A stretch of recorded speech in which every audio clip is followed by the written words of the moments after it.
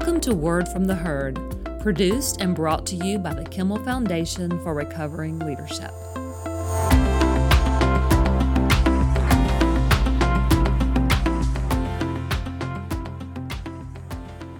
Welcome to Word from the Herd. I'm your host, Thomas Hill, and today I'm really excited to be in the studio with Dr. Heath Thomas. Now, Dr. Thomas became the 16th president of Oklahoma Baptist University this year, but he's been on the faculty since 2015, served as the dean of the Hobbs College of Theology and Ministry. He was the associate vice president for church relations, and he's had a number of other roles and done a number of other things. He's also been on staff at churches all over the place: Oklahoma, Texas, North Carolina, United Kingdom, and he's got degrees from OBU, from Southwestern Baptist Theological Seminary, and the University of Gloucestershire, if I pronounce that That's right, close, yeah. in the UK. And so he's really world traveled and world educated and just a phenomenal guy. He has written too many books for me to list here. I was thinking about some of the titles that I could tell you, but there's so many. The one I think is kind of interesting is Poetry and Theology in the Book of Lamentations. That's got to be an interesting read. He also wrote a book on Holy War in the Bible. That's probably pretty interesting too, so you can look him up. Dr. Thomas, thank you so much for being here. Welcome. Well, it's fantastic to be with you. Thank you for the opportunity, and I look forward to talking with you. Can I call you Heath? Is that Please okay? do, I never yes. know with people with doctor in the front of their name. Some people take that pretty seriously, and I could call you Dr. Heath. But... Yeah, no, please call me Heath. I have a funny story about that. My children, when they find out, or when they're talking to some of their friends, and their friends find out, oh, you're Heath Thomas. Oh, is he a doctor? And my kids will say, yeah, he's a doctor, but he doesn't help anybody, So it's kind of I understand. It's fine. Yeah, so please, Heath. Yeah, just Heath. That's great. Fantastic. I think that they probably need to reframe that. I imagine you help a lot of people, but not in the way that they're thinking. So, Heath, I always ask our guests this question, usually kind of at the beginning. Tell me a little bit about the worst job you ever had. What a wonderful question. So the worst job I have ever had, this is the honest to goodness truth. I've had a lot of different jobs, but I really do view work as a gift. And so the ability to do work. Now, I've had some jobs that most people would say, man, that's not the job that you want. One of my earliest jobs, I was a janitor. And so I really did clean some grimy places and some grimy bathrooms. But I don't look back at that as a negative experience. I learned the value of hard work and pitching in at every level of an organization. I found that has really served me well in the capacity that I'm even serving in today. So I really do value the gift that is work. I look at my great-grandfather who doesn't get to work, or my grandfather who's 97 years old. He doesn't get to work, and what he talks about is I can't work. Yeah. And part of that has to do with, I think, the idea that I'm adding value to something and that I'm investing in something, and that's what we do as we work. So I don't know if I have a really bad story of work. I've got some dirty stories of work. I've got some of those, but I just view work as kind of a gift. That's fantastic.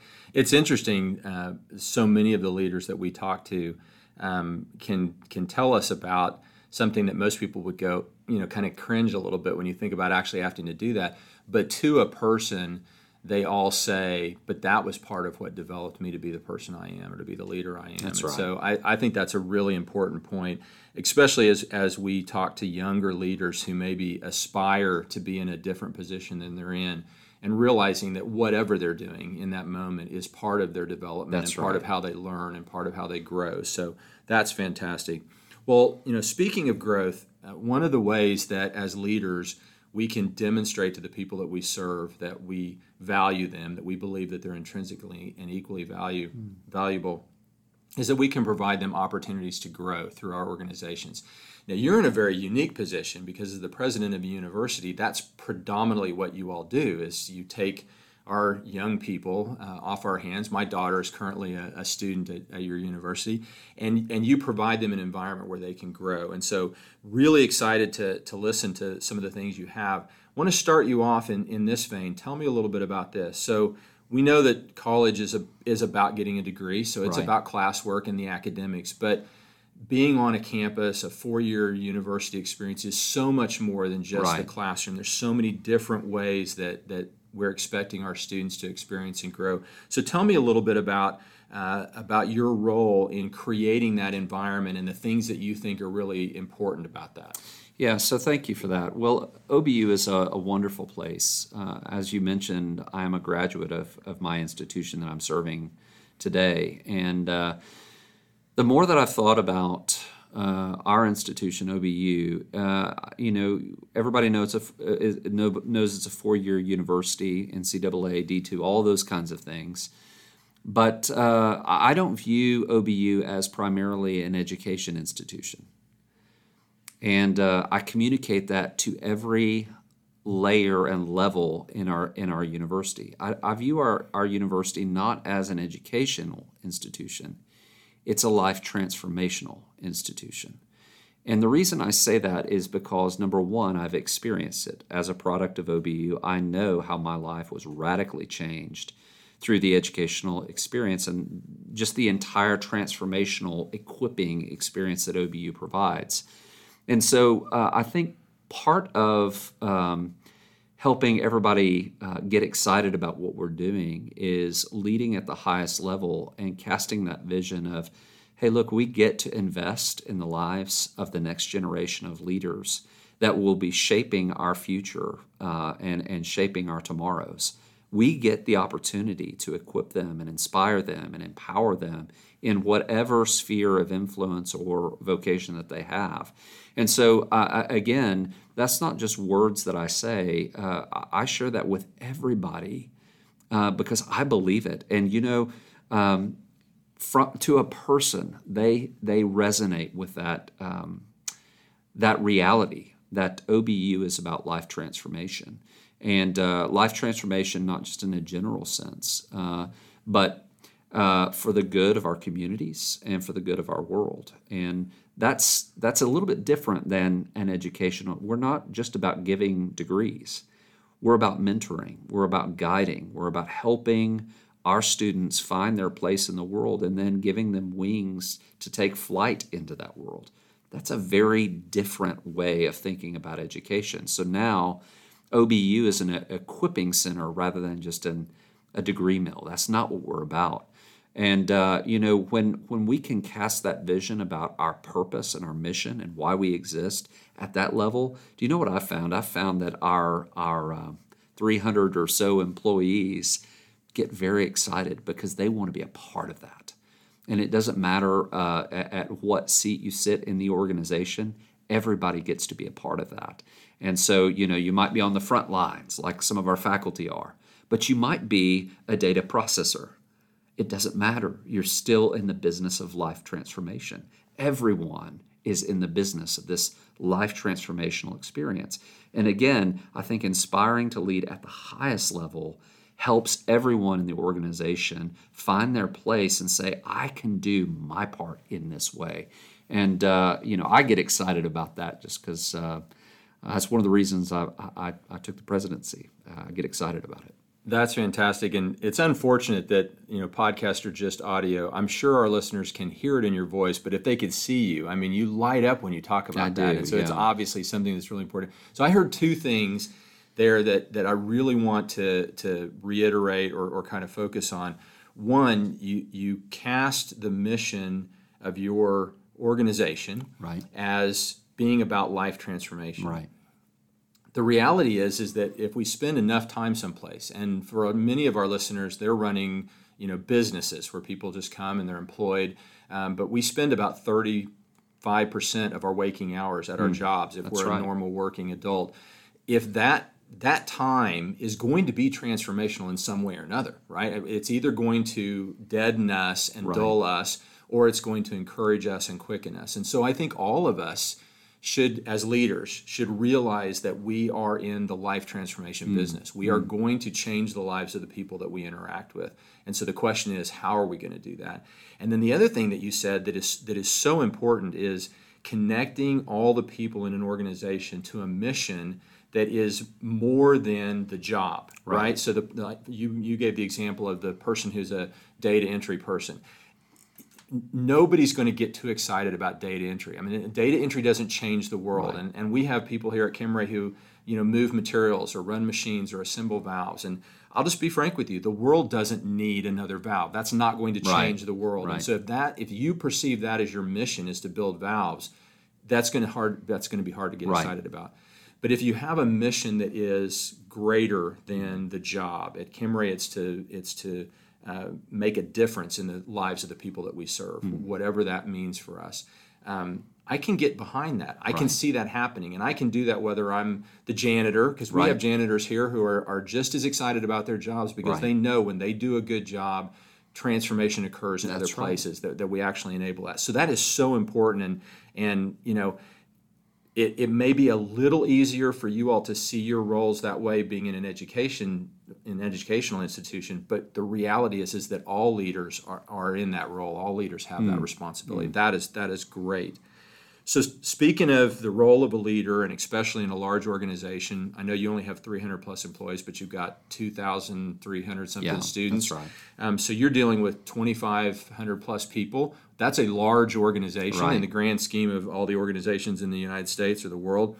As your role as the university president, you have very broad influence, but you don't get a lot of time with any one person, which is often the case for us as leaders. So tell me a little bit about how you promote and show the value that people have to you, given how little individual contact you have. What are some of your stories about that? Yeah, thank you for that. I think that's a good question, especially in these COVID-19 days. That challenge has been real because normally what I like to do is I build into my schedule time to do this kind of walking around the campus, and I will schedule out throughout the entire month time to invest just talking with employees and with our partners all across the campus. With students, I make a concerted effort to go to our student center and talk with our students. That's been more difficult in COVID realities, but we've had some sort of stopgaps with things like with Zoom and some of these other aspects in Zoom in our COVID realities. One of the other things that I've been very intentional about doing is making phone calls, just checking into people. But from my point of view, it's very important to listen to those that you work with and those that you serve alongside, and just hear what their stories are. And let me give you a good example of this. I think if you're talking with your people, some of the challenges that they're facing, and we were facing a big one when it came to this issue of graduation. In our COVID realities, graduation was a very complicated affair, and so we had to move it out of our large auditorium. And we thought about, well, where can we move it? We've got to delay it. How can we do this and maintain physical distancing guidelines?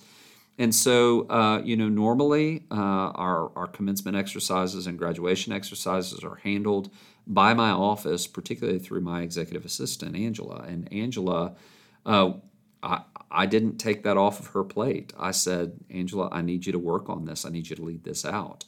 And so what she did is she went out and developed a group of stakeholders who could solve the problem together.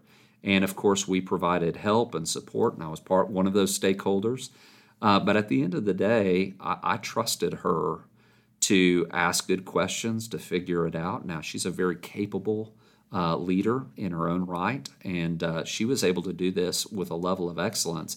But we moved, for the first time in OBU's history, graduation to the south lawn of our Rayleigh Chapel, and we had 1,100, 1,200 people on the south lawn of Rayleigh, and all physically distanced. But it took an enormous amount of legwork, creativity, hard work, even so much so that we were talking about the graduation yesterday and today as a kind of debrief. How did we do? What did we do right? What needs to be, altered? And I found out that she was out on the lawn of Rayleigh Chapel where all the graduation ceremonies were taking place last Saturday. She was out there at 4:30 a.m. with a couple of our team members, getting the preparations in place. And I was able to say to her, listen, I want you to know, let's stop for a minute. I want you to know you have made a huge difference in the lives of our graduates. You have moved the needle so significantly in doing something absolutely brand new. I did the same thing with our tech crew. All of our tech crew, the folks who ran the sound and the video cameras and ran those cables and then helped clean up all those things. I made it a point to stay after graduation, help them with some of their things, and I read to them an email that one of our professors had sent and said, I've been to hundreds of graduations. This one was without par. I mean, it was unbelievable. It was, and those kinds of just expressions of investing in our partners is a way, in a small way, just to say thank you. And you know what I found?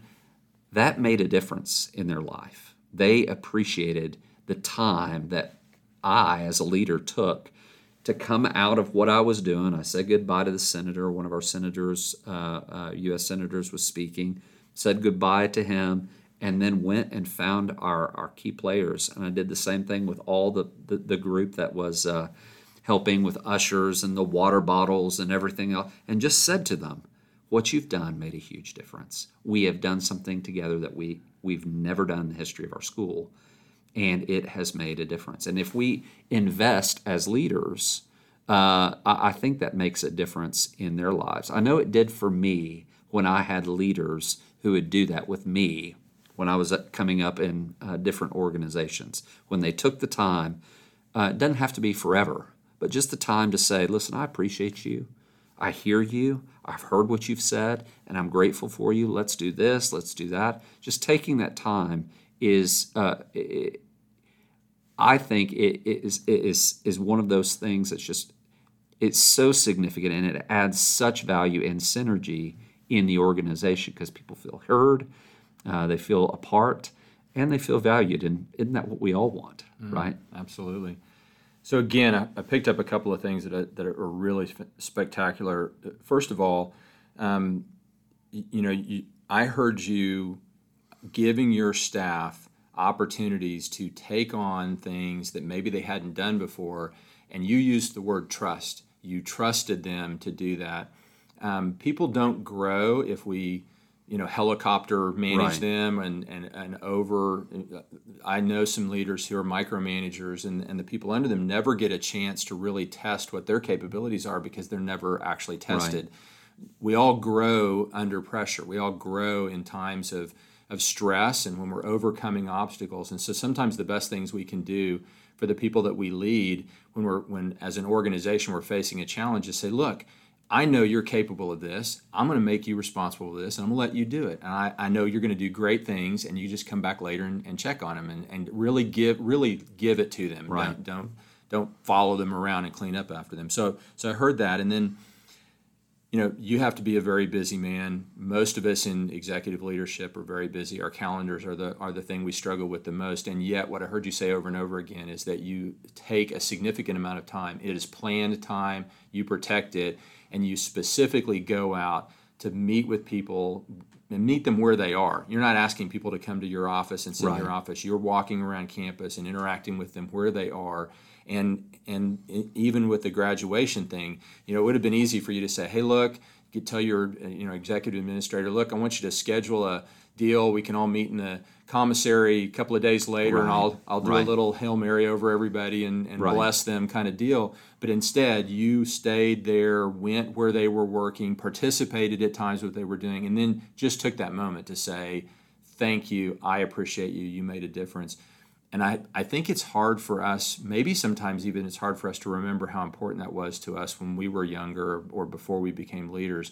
But that's something that we should never forget is how significant those words are and how important that is. So that's spectacular. I want to shift you a little bit to all organizations need to have, and you've already touched on mission and vision. And I'm interested because it's so fascinating to me to listen to leaders from different types of organizations. Right, I'm very familiar with what we do at Kimray. Right. The manufacturing world is not unique to me, and I can usually guess what's going on. But when I hear from leaders in other organizations, I always pick up things that are different. So in terms of that, beyond the classroom, beyond the things that people would assume about a university, what's your vision for your organization, for the people that you lead and the people that you serve out beyond that? Just tell us a little bit about that. Yeah, it's a good question. I mean, it's hard. Before I do that, I want to go back to something that I think is absolutely true, and it sounds strange in an educational environment. We have some of the most the smartest people in the world, right, in a university.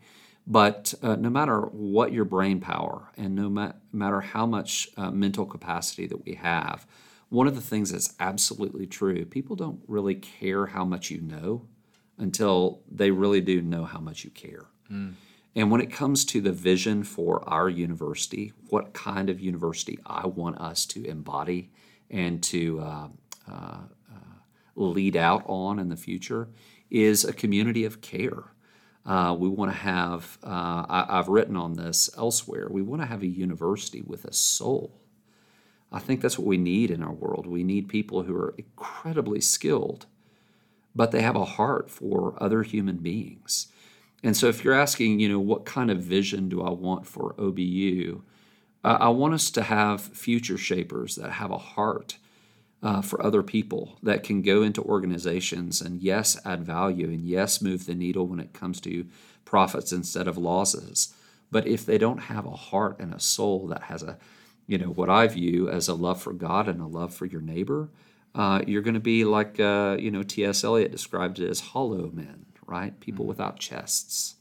And the idea there is we've got to have a heart, we've got to have a soul. So I hope as we look at the future of OBU, we're going to continue to do what we've done for 110 years. We're going to transform students' lives. We're going to equip them to make a difference in the world. We're going to develop future shapers. There is no question about that. But the question is, what's the nature of our future? We want to provide people who foster and develop a community of care in the business field, in industry, in healthcare, in education, in law and medicine, and all those other industries that OBU serves into. We want to have a community that really does have a heart to care for our world. As I said, going back to commencement, one of my heroes, you may have heard of her. Her name is Mother Teresa. I've got it right. In one of her books, one of the things that she says is, and this has resonated with me, so I shared it with all the community in graduation. I said, you've been equipped, you've been challenged, you've been changed. God has done something beautiful in your life. Now go do something beautiful for God in your world. Okay, I want to have OBU to have that heartbeat, have that vision, have that mission. That's what I see. That's authentic with who we are culturally as a university. It's who we've been for 110 years. And I believe that's where Under God will be for the next 110 years. That's fantastic. Again, maybe a little easier for you to see that missional part as a university, knowing that you're educating young people and then you're going to send them out in the world. But I really believe that all of us as leaders of organizations have a similar mission. Our organization should be where people get equipped and energized to go out into the greater community and do great things and to help the community. That's right. Unfortunately, in so many organizations, we're grinding people to powder and burning through their emotional energy just for them to just stay alive at work. And they don't have anything left over when they go back to their communities. And one of the one of the things that I like to talk about is the fact that we don't own the people that work in our organizations. We're borrowing them. And just like if your neighbor came and borrowed your lawnmower, your expectation would be he'd bring it back clean and maybe full of gas. Right. And if he brings it back empty and dirty and broken, you're probably not ever going to let him borrow it again. Right. And we borrow these people from their communities, from their families, and we need to return them full of gas, in better shape than we got them from. That's kind of the responsibility of being a borrower. And quite frankly, at the university, you're borrowing our kids. That's right. For 4 years. I mean, we're trusting you with our children for 4 years, and our expectation is that they'll come back to us more grown up, more developed. That's right. Not that they'll come back to us damaged. And so I'm so glad to hear that you take that so much to heart. But want to encourage the leaders that are listening that really that should be all of our mission, all of our goals as leaders. That's right. So I want to ask you now, this should be an easy one. This is an underhanded softball directly across the plate for somebody who's in education. But if you had a moment to talk to emerging young leaders, maybe they're not a CEO yet, right, but that's their aspiration. They want to someday be in a leadership role similar to yours and mine. What's the best advice you could give them? Honestly, I think number one, dream big. Don't put limits on your life in the sense of, well, I could have never. Oh, I don't have the skill set, or I can't do that. I mean, anybody who's honest with themselves, we always say that to ourselves. But I believe that if you don't allow the lids of our culture or whatever to be real lids, you just say, I'm going to pursue whatever God opens up for me. I'm going to do that. Then you just dream big. So that's number one. Number two, I would just simply say, work hard. And, the value of hard work is, it's kind of a lost art. We've got to be diligent with where we are. I was sitting across the table. This was when I was the director of a PhD program at one of the schools that I served. And I was younger than I am now. And I remember very clearly, I sat across the table from a student, and they said, hey, clearly you're very ambitious, and clearly, you want all this stuff because you're a PhD director right now. You're running this PhD program. And I just said, well, let's stop. I have no aspiration of being a PhD director. I thought I hit the lottery when I was an Old Testament professor, right? I said, I have no aspiration to be a PhD director. Here's what I did. I worked hard where I was, and then the people who were above me said, we think we can give him a roll of the dice on that one, the PhD director. But that would have never happened had I not worked hard and diligently and been attentive to the big things, yes, but also the small things that no one else saw. Mm-hmm. And so, dream big. But that dreaming big has to be matched with working hard. And then the third thing I would just say is, leave the results up to God. I'm a big believer that, we make our plans, but the Lord directs our steps. And so, I'm going to dream big, I'm going to work hard, but I'm going to leave the results up to Him. And then at the end of the day, if God opens the door, I'll be happy to walk through that door. But I think those three pieces of advice are really helpful in freeing you up to be able to work without expectations. Just work. Just do it because it's the right thing to do. I'm going to dream. I'm not going to set limits or lids on my life. I'm just going to, it's the whole Disney principle. Just imagine if, right? Just imagine if life looked like that. Well, why not? God can do that kind of thing.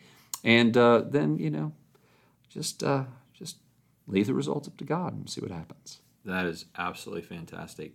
Okay, I'm going to put you on the spot. Okay. Because, you've been president of OBU for just a little while. Right. And you got put in, and then the whole world freaked out. Right. So that's got to be difficult. Because right. It would have been difficult anyway. You're following in some fairly large footsteps. Yes, I am. In the history of the right. university. They've had some fantastic leadership. Yes. And your predecessor was great. Phenomenal. So I want you to, if you will, tell us just one story what's kind of one of the more embarrassing moments that you've had in the last few months, trying to get used to the role and all that kind of, there has to have been some interesting things that have happened. So just give us one fun story. Well, in the time, so here's one really actually very embarrassing but absolutely true story.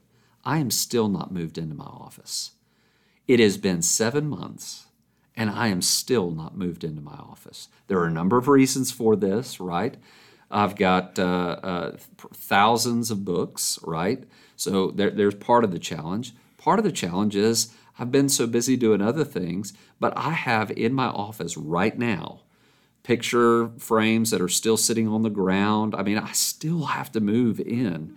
So that's one, and that is embarrassing because you would think after 6 or 7 months, surely I'd be in, but I'm still not in. Well, the good news is you probably haven't had a lot of visitors to your office, as most of us true. haven't had any visitors. That's the last few absolutely months. true. So you got a little break there. Yeah. That's funny. I've been in that office, and there's plenty of bookshelves in there, so you shouldn't have any problem putting your books away. Well, I wish that were true, but again, my educational background and just my professional background, it is very. My wife will say that I'm kind of a Bible and ancient Near East nerd. So I've got a lot of strange languaged books and all that kind of thing. So how fun. We'll get there.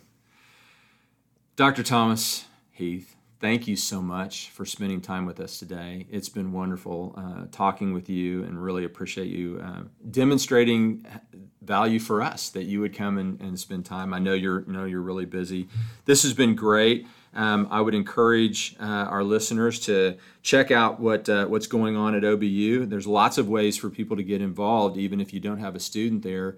And it's a wonderful place. It's a wonderful community. I love spending time there. And also, if you're interested in ancient, biblical, or Middle East and all those kind of things, then you can look at some of the books that Dr. Thomas has written, because he's written some very interesting ones.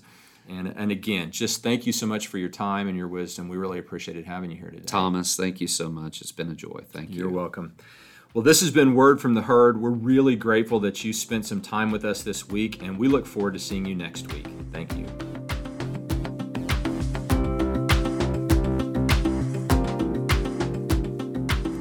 Thank you for joining us today on Word from the Herd, a production of the Kimmel Foundation.